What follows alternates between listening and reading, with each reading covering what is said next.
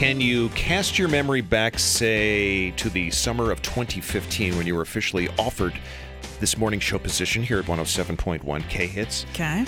Yeah. When you got the official offer from the management types here, did they insult you or hurl any expletives your way?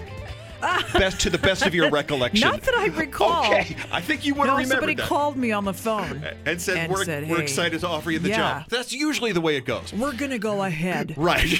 Well, and accept your application. Your experience is obviously much better than that of a TikTok user named Jasmine, whose screenshot of a text that she got from a job she was applying for has gone viral. Oh. Well, it was somebody who was following up on, I guess it was an in-person interview, and it said, and I quote, "Hey, Jasmine, I'm just following up on our paperwork appointment from Monday. Are you still interested in the position, you piece of crap?" Oh!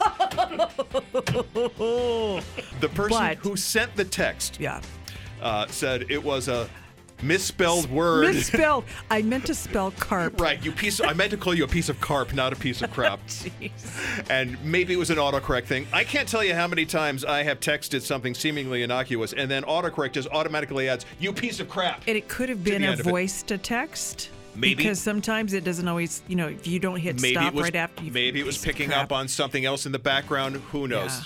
Yeah. I want to play devil's advocate for just a second here, because job seekers really are in the driver's seat now in this market. True. And a lot of people apply for jobs seemingly interested in them, and then they just bail. Then they bail. Yeah, they completely disappear. And that really is kind of piece of crap behavior.